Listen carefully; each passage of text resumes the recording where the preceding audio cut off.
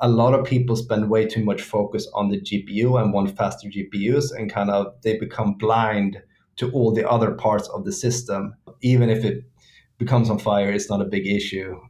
So that's kind of the people who use it. The Inside View. The Inside View.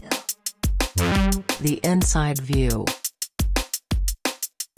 You're currently a resident at the Google Arts and Culture Lab, where you explore the intersection between arts and machine learning. We both studied computer science at 42 Paris, a project-based coding school where students learn by doing things from scratch. And continuing this trend, you recently built from scratch an entire machine learning rig that costed you 25,000 euros. So to get started, for our listeners that are not very technical, what's inside a machine learning rig? So a machine learning rig is you have, it's a computer essentially. It's similar to Google Colab, but you run everything yourself. So you have the motherboard, you have the GPUs, the CPU, the memory. I can go into all of the details, but that's kind of the biggest or most expensive parts of the machine. Yeah, it costed you like a lot of money. How do you become the kind of person that like spends tens of thousands of euros in building your own kind of computer or server yourself? Yeah, no, I mean, if you're doing deep learning, I think there's different thought schools. Some people say that you don't need a lot of compute, and some people say that you need massive amounts of compute. I'm kind of more in the area where you need a lot of compute, as much as you can get within your means. So when you're starting off, you're always kind of hunting for GPUs. I remember when I think the first GPU I had access to was from 42.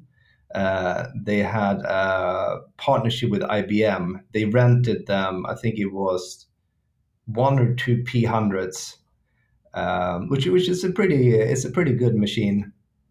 The only thing is that the IBM has Red Hat, which is a different type of operating system, which makes so everything you want to install has to be kind of prepared for IBM, which makes it hard to be on the bleeding edge.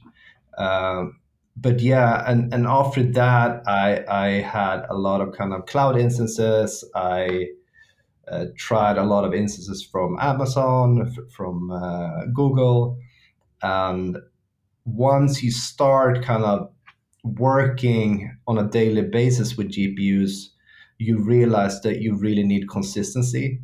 So I think like for me, when you're spending say a week and you're kind of debugging your code, you're trying to make everything work, and then when you run it, you can have access to a GPU.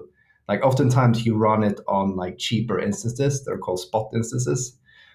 So they're not essentially you can start to run your program, but if someone else pays for it, your program stops. And most of the time it works fine, but like once every 1 or 2 weeks, your instance will be interrupted. And when your instance is interrupted, it's hard to do meaningful work because you kind of want to run an experiment to validate it to see what's not working. Uh, so if you're doing that for a few months, it's starting to become really, really frustrating.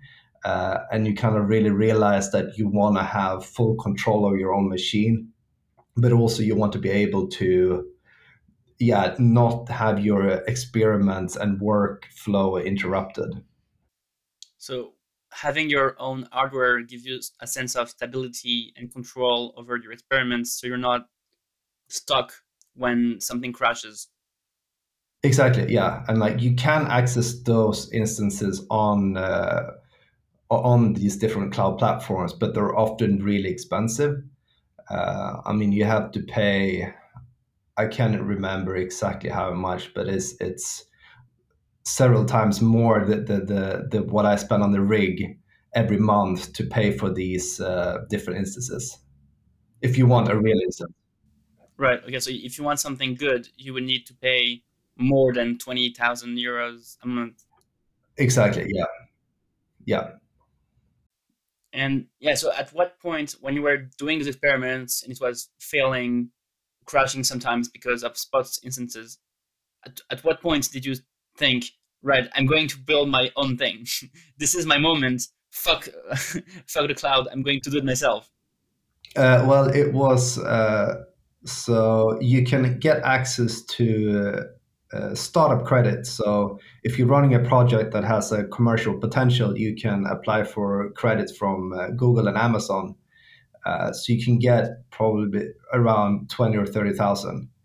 Um, so I spent those pretty fast, and then the first month when I got like my first bill of a few thousand euros, I was kind of demoralized. I'm like, that's a lot of money, and it's hard because you're like, I can't keep on spending this amount of money. And I think ever since I had my real first cloud bill, I'm like, okay, I need to figure out how to cut these costs.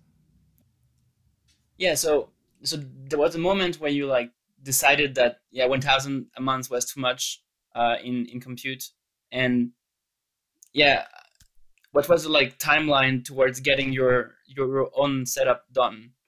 Because yeah, you wrote a blog post um, about it, and you said you had to wait months, even like a year, to get the right GPUs. Yeah, no. So I think that's always a tricky question. It's kind of it's always really hard to know when to buy your rig because as soon as you have kind of a new generation of GPUs, you have, I mean, between say 60 and 100% uh, performance increase. And that means if you buy it too early, I mean, that rig value is going to decrease a lot if you buy it at the wrong time period. Like now, for example, NVIDIA and AMD and also Apple, but mostly Nvidia because it's they have the best compute platform. They're currently working on a new GPU generation that's going to probably come out in the autumn. And that was the same situation when I was going to buy it. Like I knew that they were going to launch something, and oftentimes the hardware leaks come. They come maybe like 9 months before, and they tend to be pretty accurate.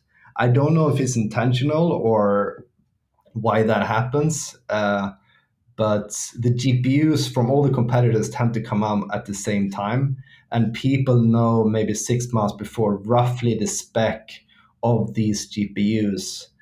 So what I decided to do is kind of wait until this new infrastructure was coming out. So I probably first waited at least, I can remember, like maybe 9 months just to have the launch of the new GPUs. And then I think you wrote another blog where you explain how you tried to build to buy other GPUs, not the ones you ended up buying, but you couldn't even buy them because the website changed.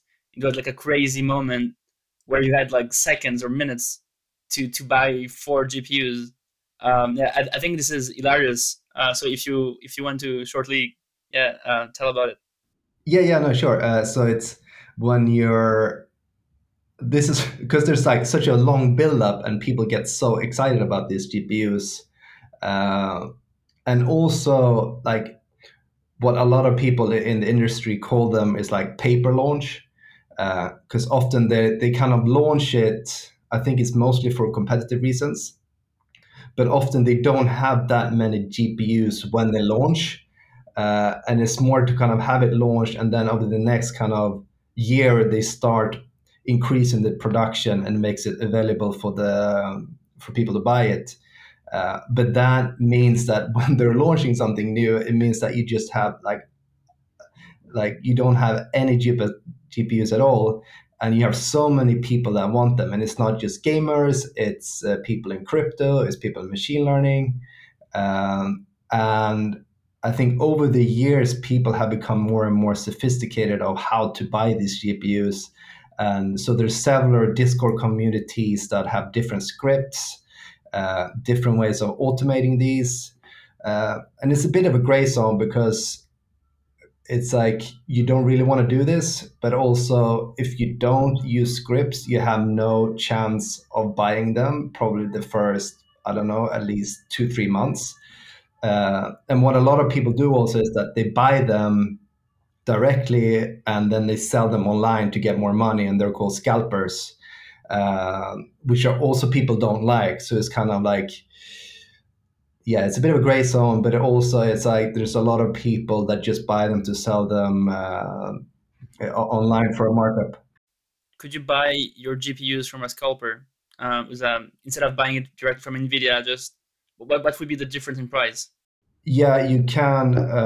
It will probably be like twice the price, but it's also it makes it harder if you want to if it's not working, if you want to return it, for example. It becomes a lot more complicated. But yeah, so I prepared like at least a week in advance to just read about different tactics to buy these, and in the end, they kind of made it. Actually, when they launched they had a course error, so they knew this was happening, and the previous launch went so bad that they actually changed the web store. They changed the web store. Um, Actually 15 minutes before they were launching, so it didn't work for anyone to buy these online. But then I had friends that bought these, but you can't buy several of them because then they cancel all their orders. So I actually got all the orders, but then they cancel all the orders. Because they noticed it was your credit card attached to it. Exactly, yeah. It was they were all sending to my address. Okay, so your friends put your address. Exactly, yeah. Okay, so they're kind of smart. I guess if companies were to like have people send everything to their to the company address, they would spot it as well. Yeah, I think they actually they manually review every order, which makes it hard to. So you can actually buy more than one GPU. Like I wanted four 3090s for my rig, but yeah, And yeah, the funniest part for me was when like they kept changing the website. So maybe like 1 week ago or a few days ago, before the launch, they changed the code in the website so people cannot like build those scrappers, and so like people get like excited, um, and then like exactly. people write new things, and then it changes like the seconds before the launch, and you found something to like kind of still do it. Oh yeah, yeah. So yeah, they changed it. You could see updates the entire week. Uh, so yeah, they launched something, and people on like GitHub had an open source project that made contributions to buy them, and then yeah, in the end they had like a mistake in the web store, so no one could buy any GPUs, and everyone like within 1 minute thought that they sold out, but in reality their web store didn't work. But if you had kind of a cached URL of the store, you could access the store directly, so you could actually buy them. So if you could access the cache on your computer and access like the old website. You could access the URL of the web store that they didn't redirect to. That was the bug. Gotcha. Mm, and and then there was the second launch where you managed to actually buy it. No, so what happens then is that they do launches per and per. So it's like every week they launch like maybe 20 or 100 GPUs. But then again, people have scripts that get notifications when these come out and they buy them. So I tried that for a few weeks and I still couldn't buy anything. And the more the time went on, I just realized I'm never going to be able to buy these 3090. Um, so I ended up buying the A6000, which is the prosumer version, which is it's a lot more expensive. So you have kind of the consumer, the prosumer, and the enterprise GPUs.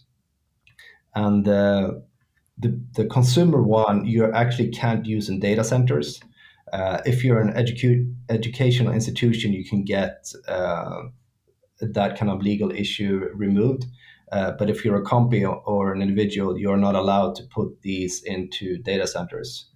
you managed to put your GPUs and your rig inside a data center, right? My first plan was actually to have a crypto style rig.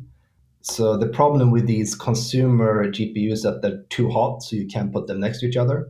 So you can have two 3090s in one case, cases, and then. But if you want to have three, like actually, I think my first goal was actually to have six GPUs, but I decided I wanted four in the end.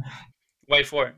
I think it was the limitations of the PCUs that I wanted to use. So the power supplies, they were very power hungry, so you're constrained in that. Yeah, so but with the crypto rig, everything is open, so it looks pretty ugly, and it's also a lot more vulnerable to dust and other things that can destroy it. Yeah, I think that's a great time to jump inside the rig and like understand what are like the different parts inside it. So you said motherboard, PCU, or PSU because supply unit, and then yeah, the GPUs as well. Yeah, what are the like main ones without like going into too much details? Yeah, I think the when you're building your own rig, the first thing you want to consider is kind of the motherboard because everything comes into the motherboard, so that's kind of always your starting point. Um, and my initial problem was that I think I wanted like my first before I started doing research, I actually wanted eight GPUs. So I spent a long time figuring out what are the best motherboards to fit as many GPUs as possible. And in the beginning, I thought the bottlenecks was going to be how many GPUs you can plug into the motherboard. I later realized that the real bottleneck is the power supplies that comes to these GPUs. But yeah, so you have the motherboard, and in the mother. Did you have a question? Yeah, for me, it's not like trivial that power supply would be a bottleneck. So if I can just put like more power into it, I could just like plug more and more GPUs. So I guess the problem comes from heating, right? The limits of heating eight GPUs, I guess. Uh, no, like the problem comes from like the power supply units that are supplied to consumers. So today the maximum, like you can buy 1,600 watts. Like the cutting edge right now, but they're really hard to get. I tried, but I failed. Was 2,000 watts. And these GPUs are like it can be roughly between 350 and like 450 watts, depending on how you use them. So you can have that many before you reach the limit of 2,000 watts. Gotcha. And like you can have more power supplies. Like that's what crypto people use. But then you create a massive safety issue because if you're using two power supplies together, you have a very high chance of if you put two circuits together in the energy circuits, you have a high chance of malfunctioning. So you're not supposed to do that.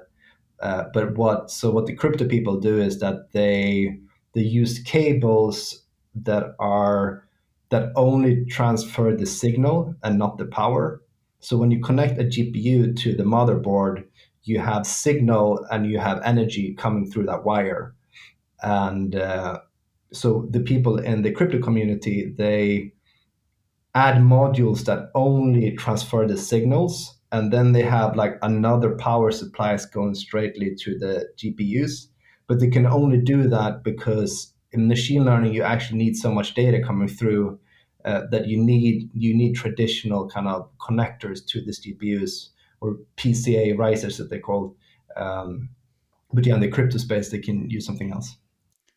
Okay, so in machine learning, you need to have PCI riser, like some sort of connectors to move data around. But in crypto, you just need to send some signals, and so you can just like plug different power supply unit to different GPUs, and you're good.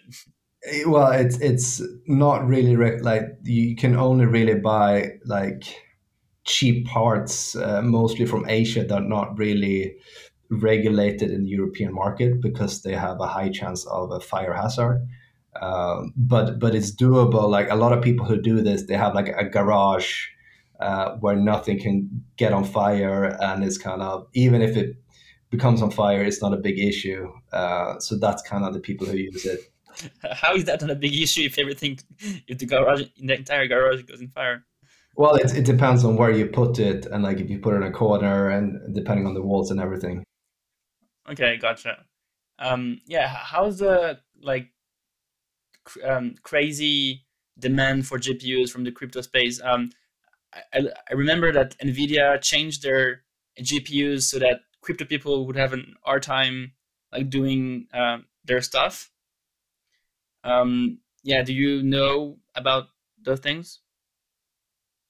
So yeah, so I remember Nvidia changing their GPUs so that it would be easier for like machine learning people to do their experiments, but kind of crypto people would be kind of limited in their like, I don't know, hash rate or something. Um, Yeah, so yeah, that became a big issue because yeah, a lot of the people who bought them were people in the crypto space. And yeah, they implemented hash. What I saw online, that they leaked the code so people could unhack them pretty quickly. Uh, but I guess long term they want to have different consumer segments. Probably one specific for AI, one specific for gamers, and one specific for the crypto crowd. Special GPUs for people who like to um, throw fire in your garage. Um, Exactly. Yeah. so yeah, you've mentioned the motherboard that is the most important. Yeah, do you have any recommendation for yeah what's the best motherboard out there? I used AS Rock, but do you have? I mean, I mostly went for these because they have so many good connections. I mean, it's they have like the latest infrastructure built around AMD. So AMD is the supplier of the CPU, and they have the latest generation, which is called Epic. And I think they have even a new one. I think it's Milan. Yeah, I had a Rome edition, and I think Milan is the latest one. But yeah, so other motherboards have other chipsets. So Intel has been very popular, but if you look at kind of the competition between Intel and AMD, AMD has really kind of surpassed Intel. And if you're looking at the next few years, they're likely to become even better. And if you're looking at a lot of the data centers, pretty much everyone is shifting to AMD, mostly because like the GPU used to be the bottleneck, but more and more what you're seeing is actually the motherboard and the communication with all the pieces is becoming the real bottleneck. And AMD's chipset is the strongest one on the market. And the motherboard that I went with is considered kind of the cutting edge in this area. To put numbers on this, how many cores and yeah, how much does your motherboard cost? I think it was around 500 euros. Also, it's pretty cheap for like the most important part of your rig. Yeah, well, the GPUs is probably, yeah, they're the most expensive part by sure, but it's kind of the thing that connects everything. So that's the first thing you have to understand. But it's most part are comparably cheap to the GPUs. I mean that you have the GPUs, the CPU, and then the other parts are roughly in the same ballpark. So you buy this like 500 euros motherboard and you know where to put your GPUs. Then I guess you buy your GPUs. What else? You need to buy something to cool the GPUs and the CPU maybe. So the cooling is built in the GPUs, so you don't have to worry about that. You have to worry about the airflow coming into the GPUs. But the CPU, you can have it air cooled or you can have it water cooled. And like water cool sounds complicated, but most of the water cooling for CPUs is commoditized, and they have like ready-built systems. So essentially, you have a fan, and that's connected to water, and that water comes to the fan. It essentially enables you to put the fan wherever you want. It gives more space in the box, and you can also add like RGB and lights and make it fun and nice. So I actually started with like an RGB beautiful fan when I because when I first built it, I made like a consumer version, and then I rebuilt everything to fit into a server that I can put in a data center. but I ended up with an air cooling because they fit in a server chassis, and they're pretty fault tolerant, and they work really well. Yeah, I love the pictures you have on your blog. I probably link the blog and the pictures below in the podcast and below the video. Um, yeah, I think that that's what every gamer loves is like having those this nice water cooling with a bunch of bright lights. Um, so you said you put you started from a consumer perspective and then you put it in a data center. Why is that? Why did you change your mind on that? Yeah, no. So I built everything in my flat here actually, and it was beautiful. It's like it had like a glass. It looked super cool. I loved it. I love it too. Uh, yeah, and then I put it on, and I realized that it was super loud, and it got really hot really fast.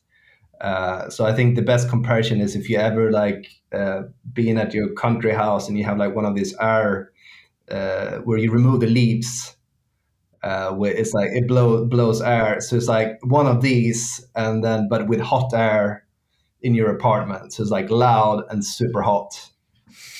And I realized it was hard to have that on 24/7. And was it like in winter, or maybe like spring, summer? This was in the winter, but even then it got really hot. I think it got hot and loud. So you have to have your window open all the time, essentially. Were you able to sleep, or would you just stop the trainings during the night? Like for me, it's okay, but my girlfriend, who's living in the same space, for her it was a lot harder to deal with all that sound and heat. So she didn't care enough about the tensor board and the log going down. Exactly. Yeah. She didn't care about the lights. Yeah. No. But like I even for me, I felt that it was too much. I mean, if you're really hustling, you can do it. And I think ideally you can put it in an office where you don't have to sleep, and then you can open windows and cool it. But yeah. Yeah, yeah. Actually, I worked in an office with doing deep learning where we had maybe 16 GPUs in a room, and even like opening windows all the time. It was like a sauna. Yeah. It's yeah. They're really good at providing heat. Yeah, and so how's the transition between consumer rig to like putting it in a data center? Like how do you do it? Like do you call the data center and you say like, hey, I have this thing, can I put it there? How much does it cost? Yeah, so in the beginning, I wanted to find like an office space that I could put it in. But the problem there is that you need a private office again because it's so loud and so warm. You need kind of an air conditioned room. So you wanted to buy an office just for your GPUs. Well, I wanted to work there at the same time, but I realized, yes, again, if I'm going to work there with this beast of a machine, it's going to be loud and hot all the time, even if you have an air conditioner. Uh, and also, I think the main issue there is that if you want a private office in Paris, it's pretty expensive, and you can get a lot more interesting places if you go for co-working options. So I realized if you have like a private office, it's probably between 800 and 1,500 euros a month, but a co-working desk is probably around 300. And if you look at a data center, it's I got the cheapest one. So there's a form online where you put in what you want, and they send you invoices from all the data center providers in your region. And I'm paying, I think, around 300-400 per month to host this machine, including electricity. Pretty decent compared to like having a electricity bill plus running a space in Paris. Exactly. Yeah, it adds up for sure. Yeah. I mean that was on the cheaper end. I think most of the data centers co-locations, they're probably going to ask you for at least 1,000 per month. But if you find it like a new like a startup data center or that's slightly cheaper, you can save money on that. Like, did you become a better researcher from like all this building and finding the parts online? Did you feel like now you're able to think more clearly about deep learning research and trainings? I would say yes. When I started deep learning, I felt that at the time, this was probably like maybe 5 years ago, there was a lot about architectures. Everything was kind of about interesting architectures. And we kind of slowly shift towards bigger models and also doing kind of architecture search. So even if you're doing small scale research, you can still benefit from architecture search, which requires compute. So even if you're working on a toy problem, you require a lot of compute, and you work on a big problem, you also want a big compute. And if you look at most of deep learning, it has to do with throughput. So like how fast can you get the training cycle to go? And if you're swapping between different data providers, you never really have full control of the RAM or the kind of the hard drives. And you don't really get used to it and you never really understand it. But more and more, it is becoming important to actually how to move data as fast as possible. And I think in this case, it really helps to have your own machine because you can optimize everything as you want. If you find a bottleneck, you can actually switch that part. You understand how that part contributes to the entire machine. Right. So you're saying that you could, if you have access to all the parts, you can just like add one more GPU or change this power unit because you understand the problem, instead of having to move to a different provider cloud instance.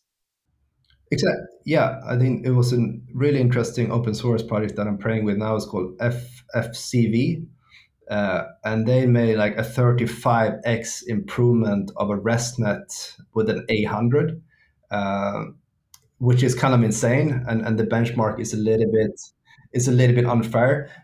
But their core argument, which I find very compelling, is that a lot of people spend way too much focus on the GPU and want faster GPUs, and kind of they become blind to all the other parts of the system.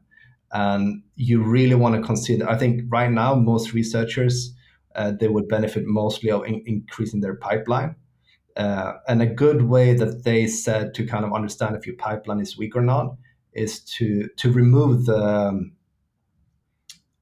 data process line entirely. So you're just creating dummy data that feeds directly to the GPU. And then kind of the theoretical maximum for your training loop. And they say that you need kind of 95% of that speed. That's what you should aim for when you actually add the training loop that gets data from your SSD or your hard drive or your RAM, whatever you feed your data from. So they're adding artificial data to know what would be the ideal throughput, and then they try to aim for 95% of that. Exactly. Yeah. And yeah, what was the 35x increase in? Is it like speed, or I guess it's not accuracy, of course. Yeah. No. Like the. Yeah. No. It was the speed, and it's mostly because they're using A100s, and A100s are incredibly fast GPU. Uh, and that becomes so it never is really the bottleneck in these training loops. All of the bottleneck, if you don't really optimize your training loop, almost all of the bottlenecks come from the CPU side and from loading the data into the model. So it's a comparison between A100 um, in wall clock time. So you compare this to like another rig, and you're like, oh, it's 35 times faster. Exactly. Yeah, they compared different way of loading. So they created their own library to load the data. And also, this is interesting because they put the entire data set in one file, which is kind of counterintuitive. But it kind of makes sense because you can use storage, most of the storage over the hard drives. When you have a lot of small files, it becomes really inefficient to read them. But if you put everything in one file, you can make the reading of these files very efficient. And if you can make the reading of the files really efficient, you can actually have storage that's slightly cheaper than having, say, SSD, which is So on SSD, I have 4 terabytes, uh, and they're really expensive to buy, and they also have limit capacity in your machine. But with hard drives, you can get. I have now 20 terabytes, but I'm probably going to increase with another 40 terabytes, and this allows me to have data sets that I can kind of feed directly into the GPUs. So having enough SSD, you can directly feed data, yeah, from the SSD to your model without having to like read from your hard drive. Well, like the SSD, and then you upload it to the RAM and the memory. Right. But if you have an SSD, it's easier to access files because it's a lot more optimized for that. You could say that instead of having to change your instances all the time, you could have your own rig and change parts whenever you have a different need. So that would be if you're Emil Wallner and you love like digging and spending more time into this, and you have like, yeah, the energy, motivation, and you're curious about all of this. But if you're like, let's say, a student, a PhD student, or you work at a company that has their own GPUs, would you still like advise them to do it? If they are on like a low budget, or I don't know, their university gives them 1 or 2 GPUs sometimes. Yeah, I think it makes you can use Google Colab and also Kaggle, but they have the kind of the workflow issue that I talked about earlier. It's kind of you load an instance, it disappears. You might have access to GPUs, and if you're doing kind of really hard debugging, it becomes really frustrating to have these interruptions. So I think for like the lowest budget you can get is probably to get an existing machine, buy like a secondhand PC in a box, uh, and you can often get like buy a lower end of the latest GPUs, or a secondhand GPU. Even a secondhand GPU are really good nowadays. But I think that's kind of the best value for money if you're on a budget. What about like using? So I think like students or researchers are at an AI lab have access to the GPUs from their lab, and at a company, you mostly train on the GPUs from your company. Um, like when do people like when would people need to have their own hardware to like run more experiments after work, or to have their like indie projects on the side? What was that why you build your own thing? Yeah, one thing is when you're having like if shared resources in a company or university. For example, I was using the school one, and it works fine when you link all the libraries, and then someone else uses the machine, and depending on what they do, they can unlink a library or change something. And then when you come back and run the same script that worked for you, even if you have a virtual environment, it might not work for some reason. Uh, and that becomes very frustrating. And then you have to spend, I mean, linking libraries can take hours or days if you're unlucky. And because when you start fixing things, you can break other things. So that can become very frustrating to not control that your own environment where you're working from. So I think like for me, I take my work environment very seriously because I it takes so much energy and focus. So I think that's one aspect. The other one is if you want to create your own ideas, your own projects. Often, if you have company resource, for example, everything that's made on a company resource is owned by a company. With schools, like a lot of the U.S. universities tend to have pretty like hard IP situations. So a lot of the things that might be made on a university might be owned by a university. So that's something you want to check out. Any other like variables or things to consider? Um, like I know people look, so you mentioned like SSD. Then there's I guess the entire RAM for the entire rig, the RAM of the GPUs, um, and you mentioned heat, sound. What's the other like important variables that you remember?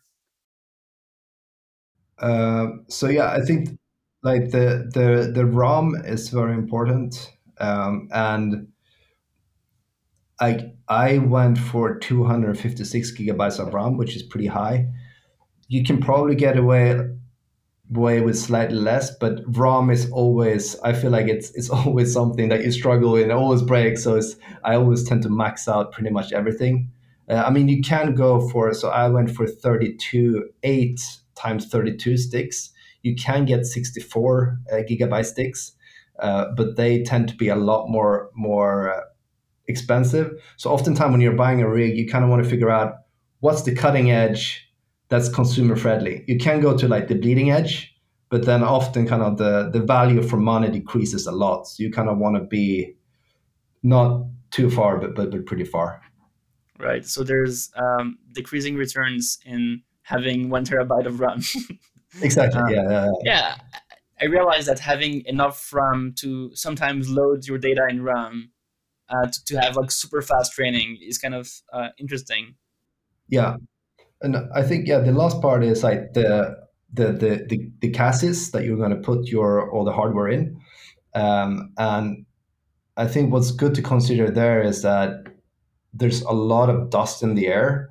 It depends on where you're living, but all of this dust and everything in the air kind of, because it sucks in so much air, comes into these hardware particles.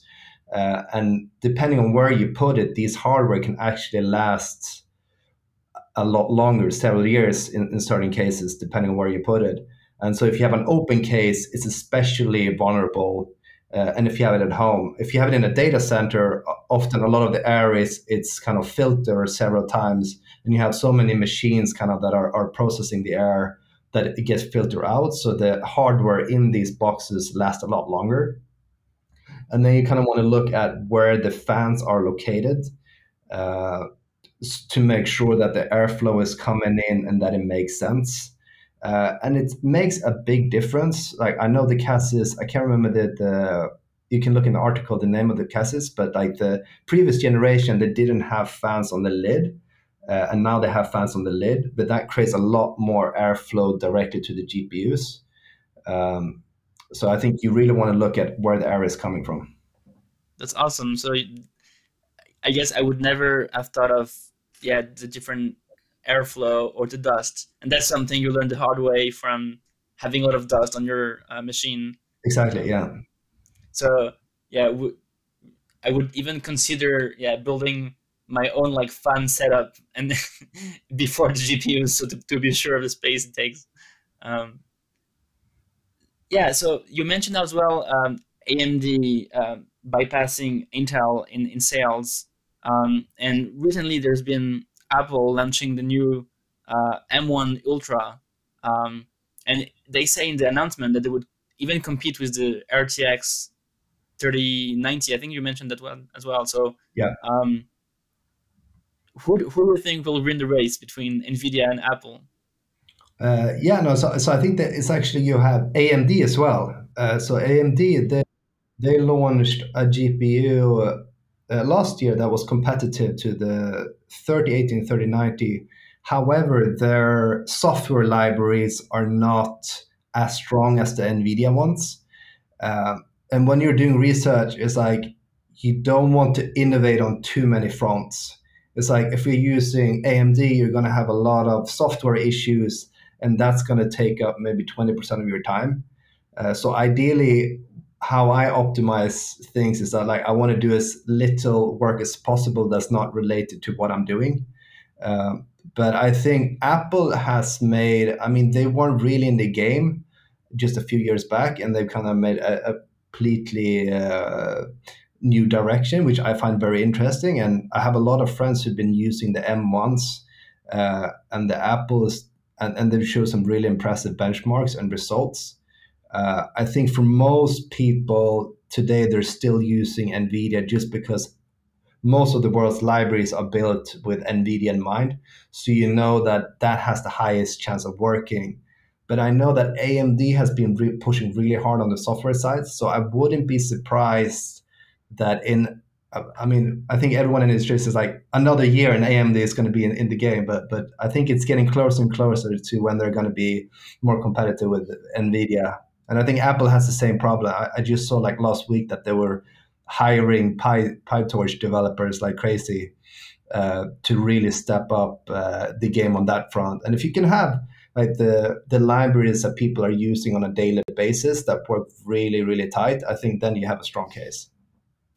Yeah, exactly. I tried to train a model using the GPU of a M1, and right now PyTorch doesn't support um, GPU training.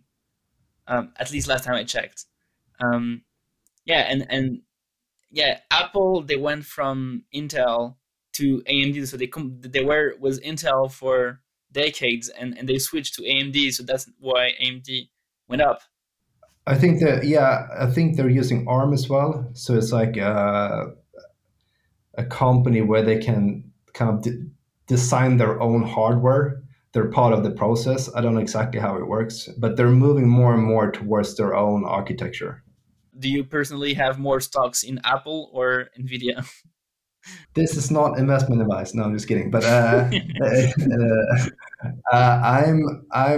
was really bullish on AMD like a year ago. I had like a lot of assets in AMD because I thought they're fairly, if you compare it to Nvidia, they're undervalued. So you want to look at the growth potential. And they're kind of, if you look at every conference they have, they're just really pushing what they've been doing, and they didn't used to be a competitor just a few years ago, but now they're kind of just becoming the default hardware in so many server cases, and they're pretty close in AI, but in gaming especially, they've been pushing to become like a market leader, or not, probably not the market leader, but they're getting close. I think Nvidia, they have the longest legacy. Uh, if you look at Nvidia's conferences the last years, they're pushing a lot of software things. And for me, I mostly interact with Nvidia from the hardware side. So when they have like an entire conference talking about software, I get a bit annoyed. I'm like, "Where's the hardware? Where's the new launch?" And I get a little bit pissed. But I think that's also partly why they're so strong, because they're developing so much software in-house and developing so many things that they have a tighter relationship with the hardware. If you are companies that only work with the hardware and they don't have a big software ecosystem, it's hard to catch up with that. So they kind of eat their own dog food by building the software layer, so they understand the needs of people building things on top of that. Exactly. Yeah, I think they're both cutting edge on the hardware, but also they're cutting edge on the research in these different disciplines, everything from ray tracing to computer vision and whatnot. NVIDIA was famous for scaling up those GAN experiments, those tile GANs, tile GAN 2, I think it was NVIDIA lab. Yeah, Um, yeah. so yeah, and what was crazy was how much they would scale, like how big those experiments became at some point. Um, and recently, there's been kind of a competition between OpenAI, Chinese labs, Facebook. They're all like having those massive hardware setups with I guess hundreds of A100. So the A100 was the crazy GPU you mentioned before that gave a 35x increase, and they have like hundreds of them. Um, so do you um, personally, as a prosumer, um, like do you feel you can still compete in the AI research, and is it going to last long before you're like far behind everyone else? I mean, I'm always thinking about like what's the next step. So I have 4 GPUs, and I think my next, because that's kind of what fits into a prosumer case with the motherboard and the energy supply and everything. That's kind of the upper limit. You have to go to like a more traditional ready belt server to go up to 8 GPUs. And that's, yeah, mostly because everything is different, like the power supply is different, everything is different. And it becomes a little bit harder because you can't buy the enterprise parts separately and build everything yourself. You need to buy kind of the chassis and the motherboard and start in pieces, and then you have some freedom, but it becomes a lot less. So, and I think if you connect them, you can have two. If you have one server, you can have actually 10 maximum. But if you want to have 16, you have to have 8 in each computer, and then you can have a link between them. I think it's called Mellanox networking solution. But yeah, then you can have 16 GPUs. So that's kind of what I'm saving up for now. I mean, you're always kind of looking at what's the next step, how much resources do I need to have to be able to do that. But I think that these massive kind of data centers, like the research I'm doing now on four GPUs is like, I think you can do really amazing things with 4 GPUs, and especially if you start optimizing all the layers of your code. I think a lot of people, they have a lot of GPUs, but the code is so unoptimized that someone that optimizes their code, they can beat someone with like 20 or 50 GPUs if they're really good at optimizing all the layers of their stack.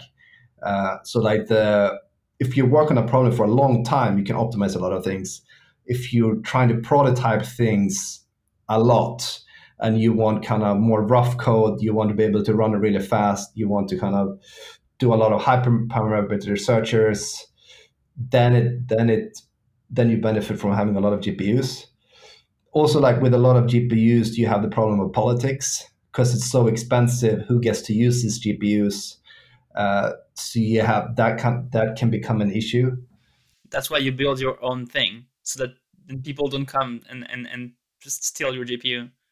Exactly, yeah. But you also that's also something I noticed because I got accepted to like the TensorFlow research lab, so you can get access to a lot of TPUs. And I was thinking about using these resources. So when they made what's it called, GPT Neo, Eleuther Lab, yeah. So they use these resources, but it's only TPUs.